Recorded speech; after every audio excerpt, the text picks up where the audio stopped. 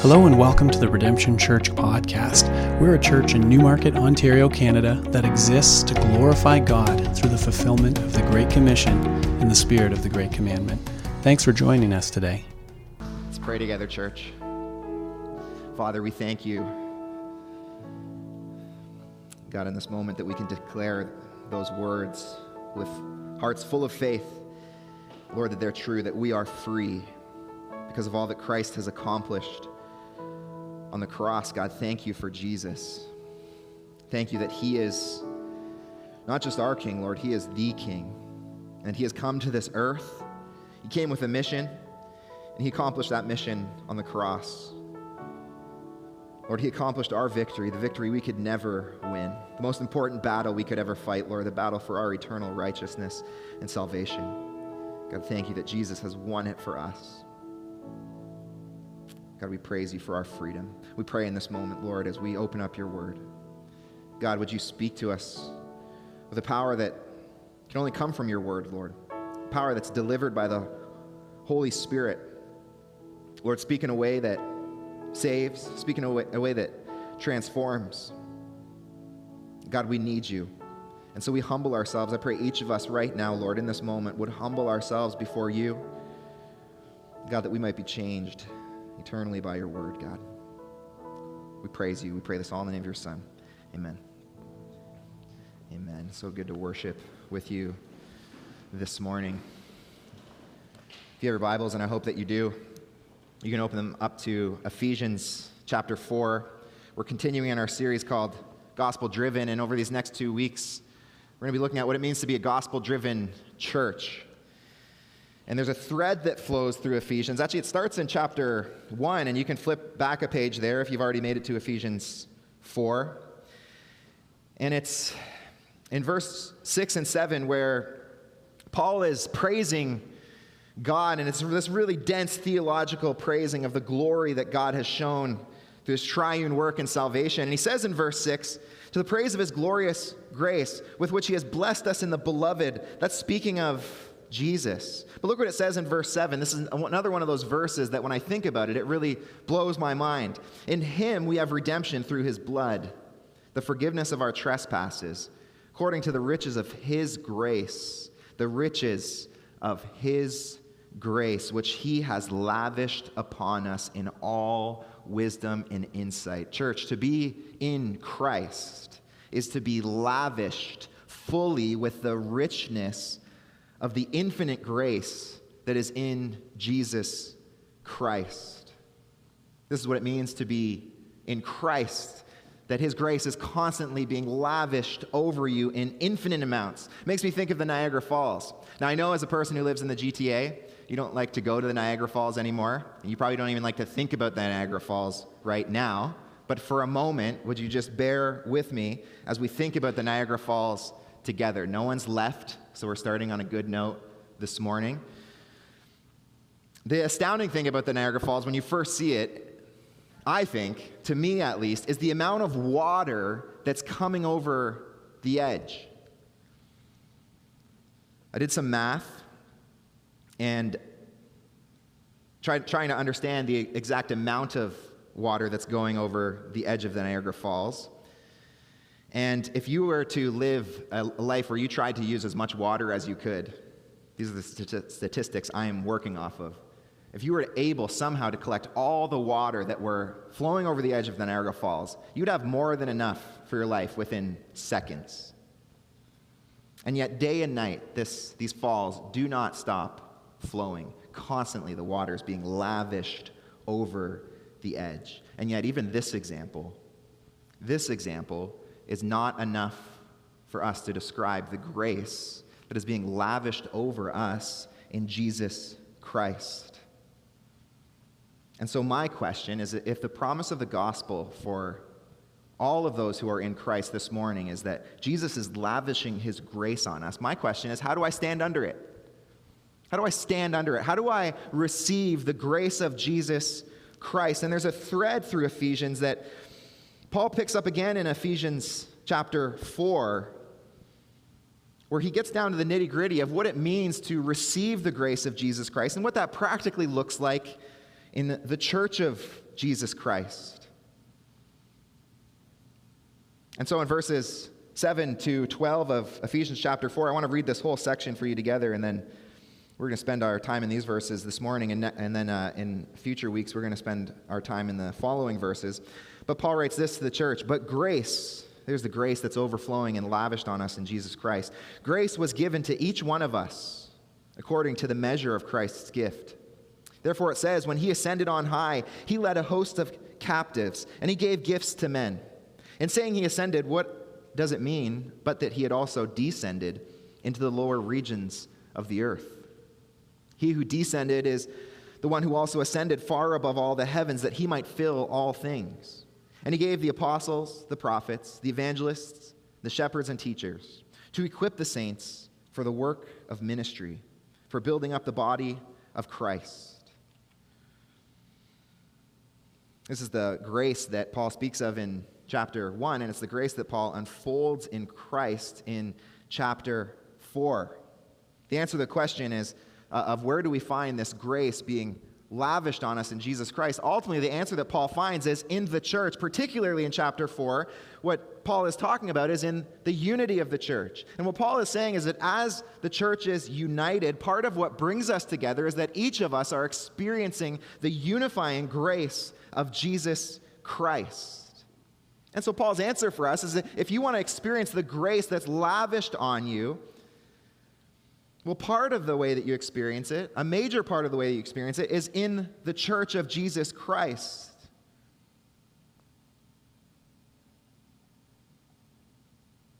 That's not to say Jesus can't pour his grace over you personally, but it is to say that one of Jesus' greatest methods of filling your life with grace, of lavishing you with grace, is by being plugged into the ministry and activity of the church. This is the way that the gospel-driven church should function in our lives.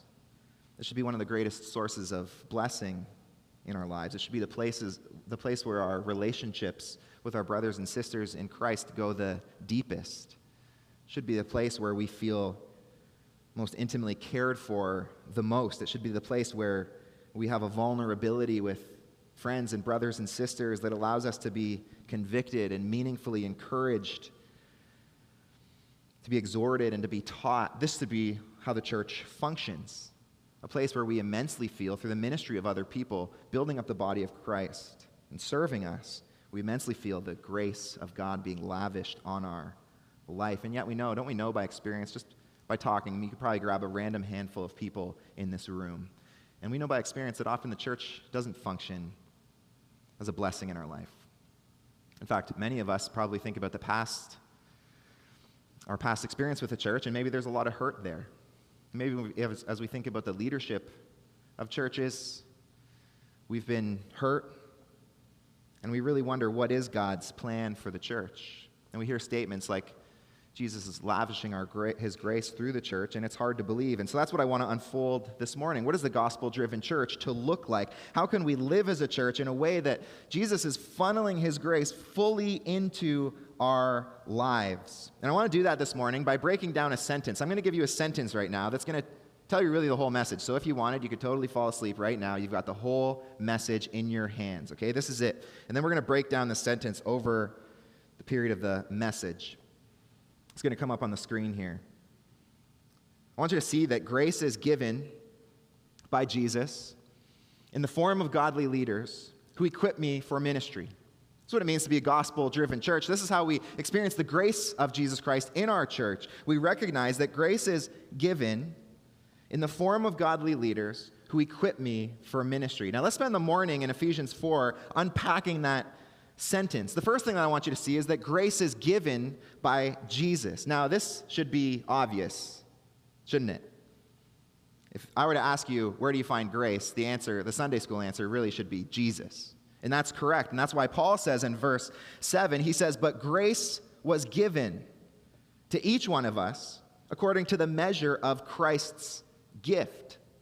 And what Paul's getting here is practically, how is Jesus' grace poured out? And what he's saying is that Jesus measures it out to each of us. And it's really interesting because Ephesians chapter 4, verses 1 to 6 is all about unity. Look what it says in Verses 1 and 2, it says, I therefore, a prisoner for the Lord, urge you to walk in a manner worthy of the calling to which you have been called, with all humility and gentleness, with patience, bearing with one another in love. And he says in verse 3, eager to maintain the unity of the Spirit in the bond of peace. Verses 1 to 6 are really about our unity because we have all experienced a common grace. And so in verses 4 to 6, he talks about the one body and the one Spirit. That we find this unity that goes deeper than any other earthly relationship in Christ with other believers. You find a unity that is a unity of the gospel because we believe the same truths. We know this experientially in our life, don't we? When we meet another Christian, immediately there's so much in common between you. And you can be of different denominations, and you can disagree on a lot of secondary and tertiary issues, but when you agree on the primary things, immediately there's this bond, there's this connection, because there's unity in the foundation of the gospel. But what Paul wants to get at in verse 6 is really that the thing that unifies us is how diverse we are as a church. We've all experienced God's grace, but what Paul's saying in verse 7 is that this infinite flow of grace, again, imagine the Niagara Falls, each of us have experienced it differently so that we are gifted in different ways. You see that there in the text? That the grace was given to each one of us. To each one of us. Grace was given to each one of us according to the measure of Christ's gift. Each of us uniquely gifted by Jesus Christ. Isn't this how it should be? If Jesus' grace is infinite, then each of us have experienced it in a different way because of its infinite nature, and each of us have turned out different. And it's this diversity of giftings in the church that creates unity. And I praise God that as I look around this room, and I've been here for such a short period of time, but I see so many gifted people serving the church in such unique ways. Wouldn't it be a horrible disaster if all we had were preachers? And every Sunday morning, everyone was standing up and just trying to preach. I know you couldn't hear a single word. But God hasn't gifted each of us the same. God has gifted so many people in this church to serve in such unique and different ways. People who serve in hospitality, people who serve in kids, people who serve in formal ministries, but also people who serve in informal ministries, in conversations, in the ways that they encourage, in the ways that they exhort, in the ways that they build up the body of Jesus Christ. I'm so grateful that as I look around this church, it really is a body, and I see people functioning in different ways. There are arms, there are legs, there are hands, there are feet.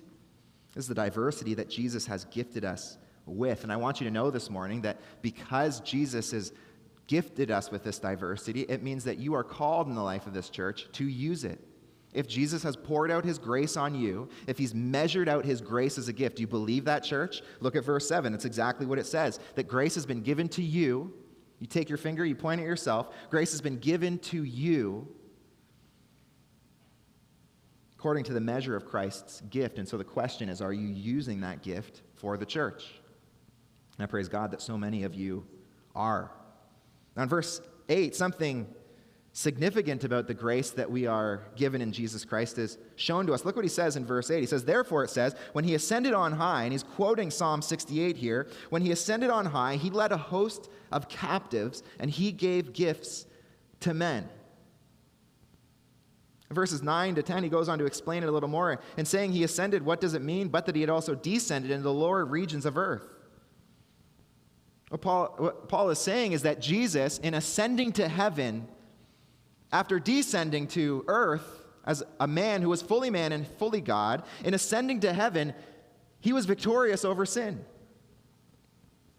And he quotes from Psalm 68 to talk about the victory of Christ's mission on earth. And I think it's really wise whenever we read the New Testament quoting the Old Testament to go back to the Old Testament and think about exactly why the writer is pulling from that place. And so I want you to turn to Psalm 68 right now, and you can kind of put some pressure on your neighbor. Hopefully we have our Bibles open. Put some pressure on them to open to Psalm 68. If you need to find it, this is how I do it. Go to the middle of your Bible, open it up. You'll probably be in Psalms, or you'll be close to there. You can race your neighbor. You can do a little cheer of triumph when you win. If your neighbor's on a phone, you can shame them. You can say, shame on you, on your subpar biblical text. I'm just kidding. Don't shame anyone. Psalm 68. Psalm 68 is a call of the psalmist, a call to God to come and give victory, just like he did in the olden days. This is like the kind of speech you hear from the older people among us who say, back in my day, this is what the psalmist is saying. Back in my day, you should have seen God move. And so the psalmist is praying, knowing the way that God moved in Israel. The psalmist is praying, God, move again. Move again. And so look what he says in verse 7. Oh God, he's praising God, when you went out before your people, when you marched through the wilderness. The psalmist is remembering what God did in the desert for the people of Israel. When he rescued them, it's exactly what we sang about this morning. When he rescued them from their slavery in Egypt, delivered them through the desert, through the waters of the Red Sea, and marched them as they followed a cloud away from their enemy. God triumphed in victory for his people, and God led his people. You remember why God led his people out of Egypt? So that Israel could worship God. And so where did God bring Israel? God brought Israel to Mount Sinai so that they could dwell in the presence of God. It was on Mount Sinai that God revealed himself to Israel in such a unique way, giving them the commandments. And so it says in verse 8, the earth quaked. The heavens poured down rain before God, the one of Sinai, before God, the God of Israel. And Israel was powerfully aware that God had victory over their enemies, and not only that God was redeeming them for himself. He was bringing them to Mount Sinai so that Israel could dwell in his presence. But this was not God's final destination.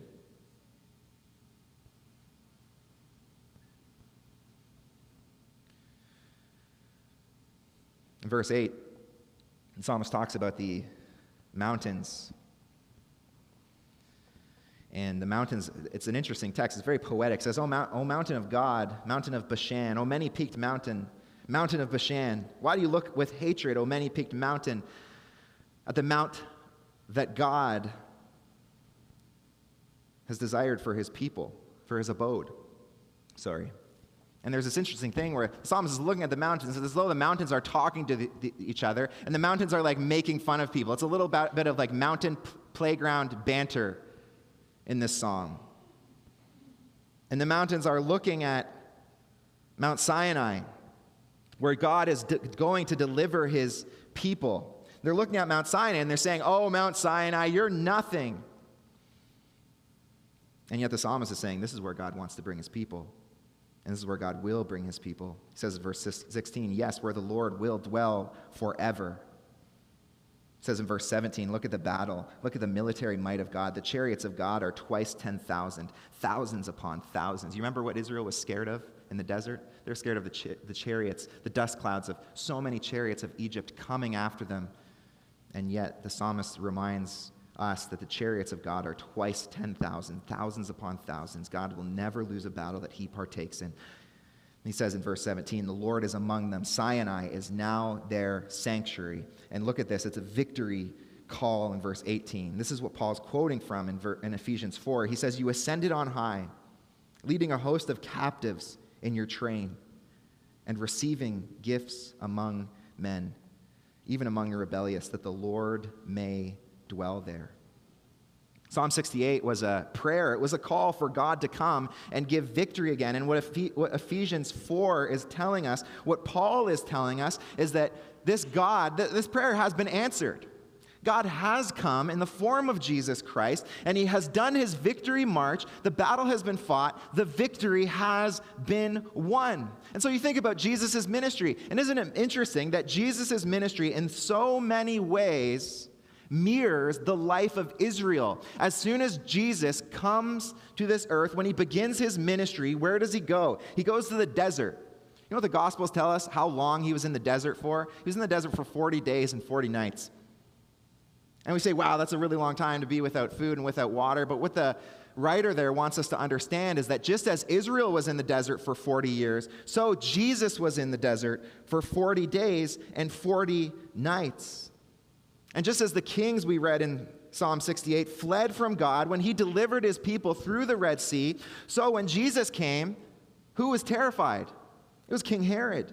The kings fleeing at the presence of this baby. Just as the earth quaked when God ascended Mount Sinai, when Jesus ascended the cross, the earth quaked.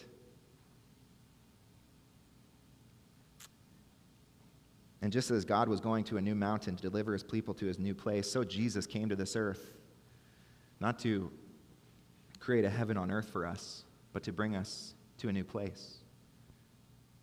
He said he goes to prepare a place for us, and that place is heaven.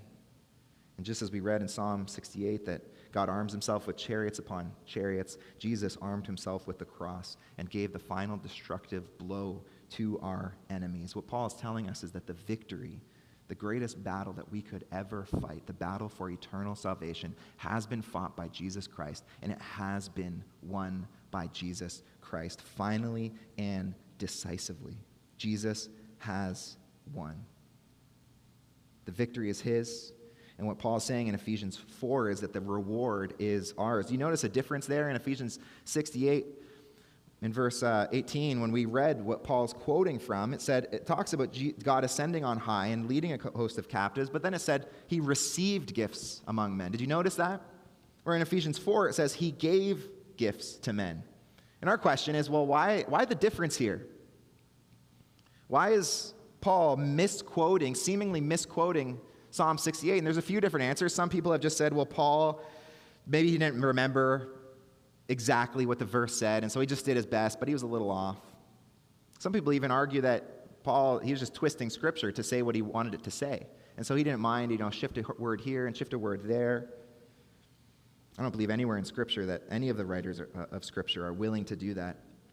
Scripture is written on the foundation of Scripture that came before it. And so what we understand that Paul is emphasizing, what Paul's doing here is emphasizing a different aspect of the truth that was being emphasized in Psalm 68. See, when a king would have a military conquest, when a king would have a victory, they would go in after and they would receive the bounty. They would receive all of the rewards. And what a good king would do would then dole out the rewards to the people.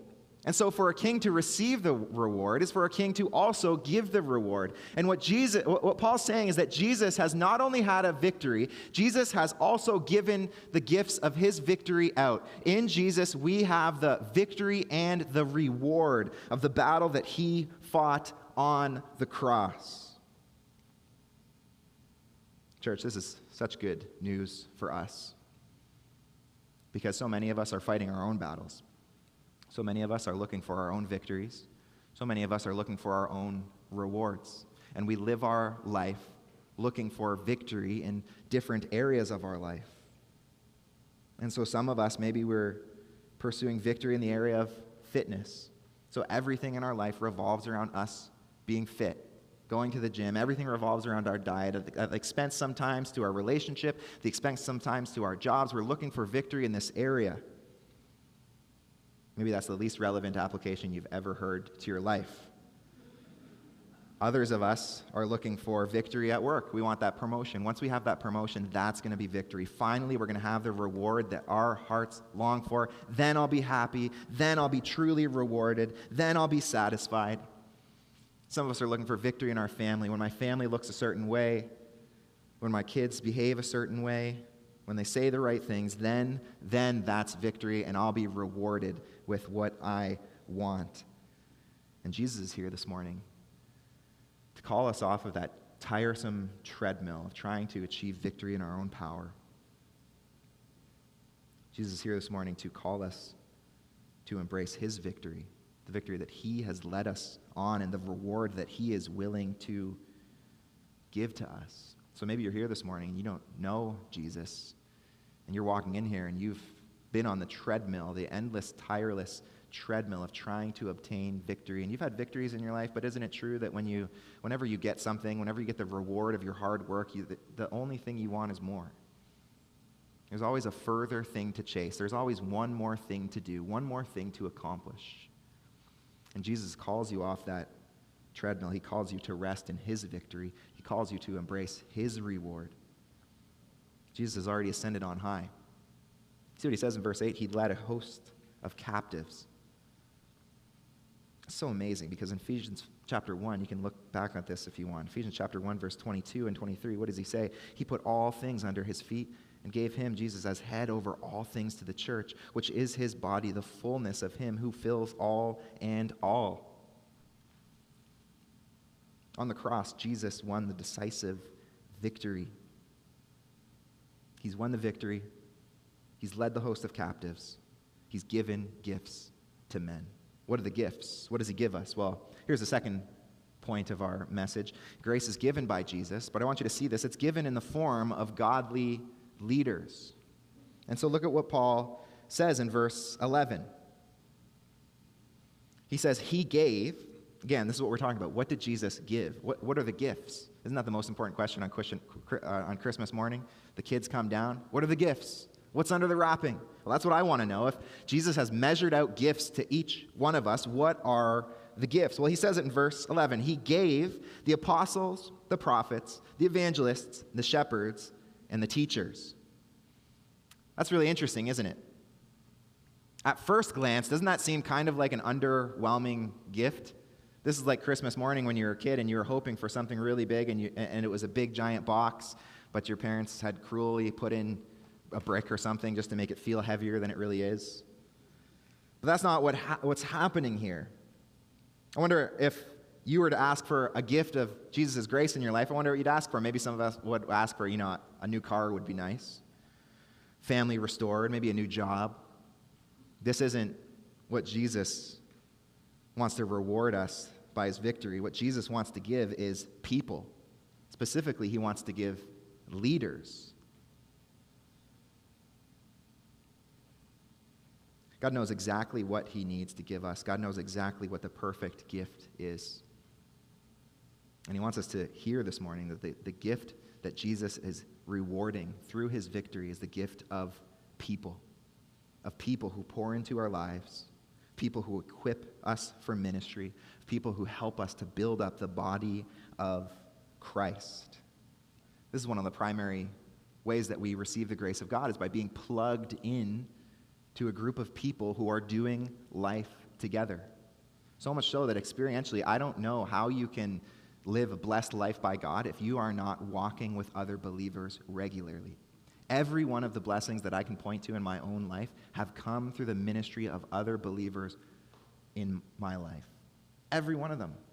I don't know what life looks like if you're not plugged into a group of believers that are speaking the truth in love into your life. I don't know how you experience God's grace, because in my own life, and what Paul's saying here, the way that it was intended to be, is that the gift Jesus gives so that we might experience his grace is people in our lives. This is a mindset shift for us. Because often as we think about God's blessing in our life, we often think about things that God does for us apart from people. Maybe it's delivering us from suffering in some significant way, providing us a new job, doing something in the life of a family member that we wanted to see happen. We think of God's blessing on our life as something that's separate from people. But what the mindset shift that has to happen is that the primary way God delivers his blessing, the primary way that God delivers his grace to our life is through people. This is why when Jesus ascends, he gives gifts to men, and those men are godly leaders. They're people. And so Paul says that as Christ has ascended and he's given gifts to men, he points out 5 different functions and roles of these people that Christ has given. The first is apostle. You see it there in verse 7. It says, verse 11, he says he gave the apostles. Now, this word apostle, it means sent one, and it can be used in a variety of different ways. In one way, all of us are sent. This is what Jesus means when he says a servant is not greater than his master, nor is he who is sent greater than he who sent. This is what Jesus is saying. In one way, all of us are sent, commissioned for the sake of the gospel. It can also refer to people who have kind of like this apostolic-like ministry, where they're sent out by churches, whether it's to do errands for the church in the New Testament or kind of as like a missionary on behalf of the church. But most of the time, when the scriptures use the word apostle, it's speaking of a group of people that God used. It was a group of 12 disciples, minus one, plus Paul, James, and possibly a few other people that Jesus considered the apostles. And the apostles were called and commissioned to a unique work of being the foundation of the church. And so the apostles had to meet certain criteria. They had to be personally chosen by Jesus, and they had to be eyewitnesses of Jesus.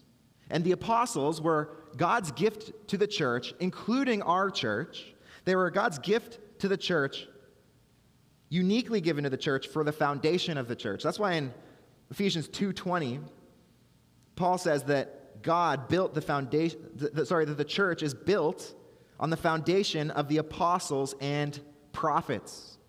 Christ Jesus himself being the cornerstone. The foundation of this church is Jesus Christ, and the team of people that Jesus set up to pour that foundation were the apostles. They're a gift to the church because they wrote most of the New Testament. Every book of the New Testament is tied to an apostle. It's in this way that separates us from many other churches like the Catholic Church, which tries to tie a line from Peter to the Pope, or the Church of Latter-day Saints, that have a constant apostolic council that shifts in and shifts out. And in this way, the biblical witness is different. The apostles are given to us as a foundation for the church. They're given to us, Paul says here, as a gift. The next group of people is the prophets. And the prophets, likewise in Ephesians 2:20, were given as a foundation to the church. And a prophet is someone who stood in the counsel of God. They heard what God spoke, and they spoke on behalf of God. So that so much of the New Testament, if you read it, you start circling this, your arm will get tired how many times the New Testament says, "Thus says the Lord." Because God's primary way of speaking to his people was through the role of the prophet who spoke on behalf of the Lord. They had a unique authority to declare what God had said.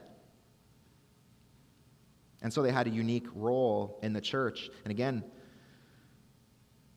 Paul talks about this role in Ephesians chapter 3, verse 5. He says, speaking of the mystery of Christ, that it was not made known to the sons of men in other generations, as it has now been revealed to his holy apostles, and listen to this, prophets by the Spirit.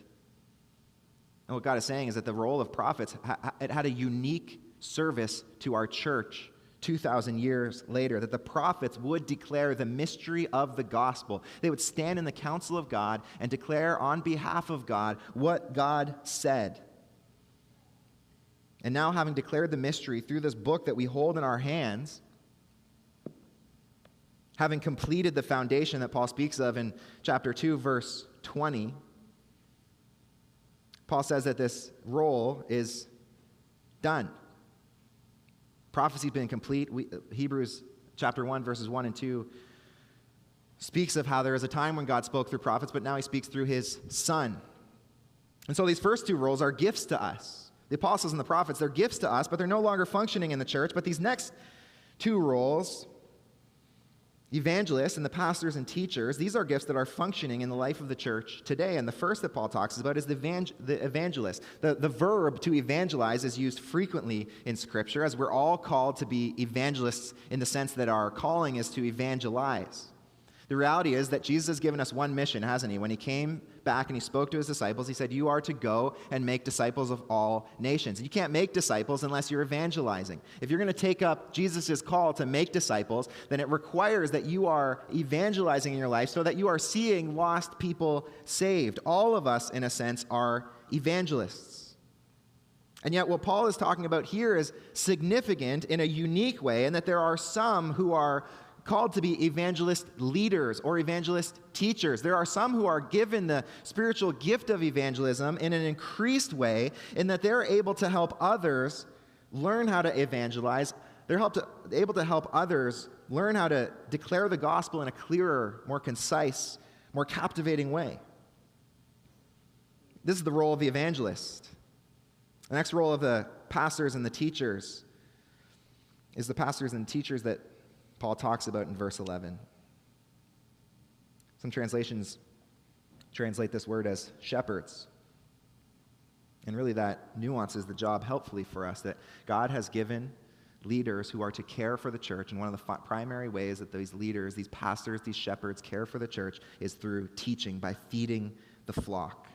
This is why it's a qualification for every elder, Paul tells us in 1 Timothy 3, to be fit to teach. All the other qualifications are things that every believer is called to live a life of holiness and devotion to the Lord, and yet there is one role, in the role of an elder, that's unique and not necessarily given to everyone. It's the ability to teach. These men are called to care for the church. Now, many of these roles are a calling. Many of them are an office. But in some way, each of them is relevant to all of us. Each of us are called in some ways to these ministries. We're called to be shepherds and teachers to some people, to care for them, to teach them. We're called to be evangelists to all, to share the gospel, to see lost people saved. In some ways, we're called to prophetic ministry, not in the sense that we can speak on behalf of the Lord, but in the sense that we're to speak the truth in love, Paul says in Ephesians 4. We're to open up the scriptures and explain them to others, whether it's our children or our small group or our friends. And in some ways, each of us are called to an apostolic ministry, or we're sent and commissioned by God. Certainly, Paul's talking here specifically to leaders, and there's a whole message that could be preached from these verses specifically to the leadership of a church. I want to share with you an application that's relevant for all. And it comes in the form of a question. Here's my question for you. What does God need in this church? What does God need in this church? Or better yet, what should you be looking for in this church? What should your desire be to find in this church? And the thing that Jesus hands out, we find here in Scripture, the thing that Jesus hands out to the church as his reward is the leadership of godly and gifted leaders. It's men who take up the calling of God. It's leaders who hear the calling of God. Now, this was such an eye-opener for me this week because I'm new at this church, and I keep thinking about the health of the church, and it is so easy for my mind to gravitate towards this question. What does the church need? What does it need? And often, my mind will gravitate towards different methods, different systems. Well, what if we did small group like this? And what if we did a sermon series like this? And what if we did our prayer ministry like this? And I think about ministries and I think about methods. But look what God is teaching to me here, that the gift that Jesus gives to the church for the flourishing of the church is not methods. It's men. It's people. I love what Ian Bounds says. He says the church is looking for better methods. God is looking for better men. Church, you need to hear this, that systems are good, methods are good, practicality, the practical side of ministries, doing it well is good, but the most important thing for the church is people who are called to deeper growth in their discipleship. The most important thing for the church are men and women who are on fire for the Lord. The most important thing in the church is that there are people who are committed to God. This is why our mission statement as a church isn't about a method. The mission statement is that we would fulfill the Great Commission in the spirit of the Great Commandment. It's not about a method. It says nothing about the method, because the only thing we want to do better is make better disciples of Jesus Christ. What God needs for this church is people who are gifted and using those gifts for his glory. That's why you can look at all these different churches that are all doing church differently, with different methods, different styles of worship, different styles of service, different names for small group and ways to do small group, even different styles of preaching in some cases, at least different flavors of preaching. And so many of them are being blessed by God because God isn't calling the church to a method. God is calling men to himself. This is why when Jesus came, what did he do? He didn't start to establish a kingdom, a system, a method, and call people to it. Instead, what did Jesus do? He showed up on the shore and called men to himself. He called the disciples. And as you look at Jesus' ministry, there is a method to it, but the real important thing is that Jesus is discipling these men for the sake of his kingdom. What the church needs is not a new system, not a new method. What the church needs, as Ian Bounds says, is better men. We can add to that better women who are living for the Lord. This is our church mission, to grow disciples, to make disciples, to mature disciples. This is what the church needs. This is what the church was given by Jesus Christ in verse 11. But I want you to see what they were given for in verse 12. And this is the last part of our sentence. It says that these leaders are given to equip the saints for the work of ministry, for the building up of the body of Christ. This is the role that the leaders in a church are to have. They are to equip the church for the work of ministry. Paul here is really showing us a model of church leadership, isn't he? And this model is so contrary to the model that we often see functioning, or maybe we've even practically experienced functioning in churches. See, we have the tendency to kind of pendulum swing between these different kind of models of leadership. Or there's one model where church leadership is really like stomped on. Leadership is not a good thing. The less leaders, the better. And I find in our day and age, we're really swinging to that kind of model where there's this kind of disgusting taste of leadership in our mouths, and we're bringing that into the church, and we don't want to see any leaders. We just want kind of everyone to be on the same field. And we can pendulum swing to this other side where the only important person in the church is the pastor. And the only person who can do real work in the church is the person that God has called to that church to be a pastor of the church. But God here is calling our church to a different model. A church where the leadership of the church equips the saints of the church, equips the body of the church, equips the people in the church to do the ministry of the church. Very practically, this could affect maybe how we put our staff and leadership on the website. If you were going to go on the website, maybe we should change it so that it looks like what Paul's talking about here, where there's a section for leaders. You see the leadership of the church, and that's really important. But then there's a heading, and it says ministers. And who's under that heading? And it just says the church. Or maybe we take a picture of each of you and we put all of you there to say that the people who are doing ministry in this church are the church. This is the calling of the church. Some of you hear that picture thing and they're like, I'm really worried. I don't want my picture up on the internet. I'll have you know if we do that, we're going to make sure you're not even prepared for the picture. We're just going to put one up where you're not even smiling, you're not even paying attention. Well, we're not going to do that, but maybe it would be helpful to kind of get at what Paul is saying here, that the ministers of the church, the ones who are doing the work of the ministry, are the church. And those ministers are being equipped by the leaders of the church for the work of ministry. This is what church involvement should look like. Each of us being equipped for ministry. And Paul tells us exactly what involvement practically is. He says that we as saints are equipped for the work of ministry, for the building up of the body of Christ. It's two things. If you're called to be committed to a church, the first thing that you're called to is to the work of ministry. That word ministry means service. You're called to serve other people, whether that's in practical, formal ministries like Set Up and Tear Down, or kids ministry, or the worship team, or small group. There are formal ways that you serve people, but just in general ways, your eyes as a person who's committed to the church ought to be looking for ways to serve individual people, whether it's providing a meal, whether it's providing encouragement, whether it's calling them, asking them how they're doing. Our role as we're committed to a church is to serve others. The second thing that we're called to do when we commit to a church is to build up the body of Christ. Do you know that this is, if you are in Christ and you're committed to a church, who builds up the body? Well, Paul says it right here. It's you.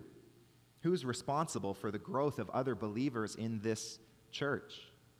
It is you, the one who is committed to the church. Yours is the work of growing other believers. And so let me ask you this question. Are there other believers whose growth is dependent on you, who can point at you and say, I have grown because of the way that you have served me?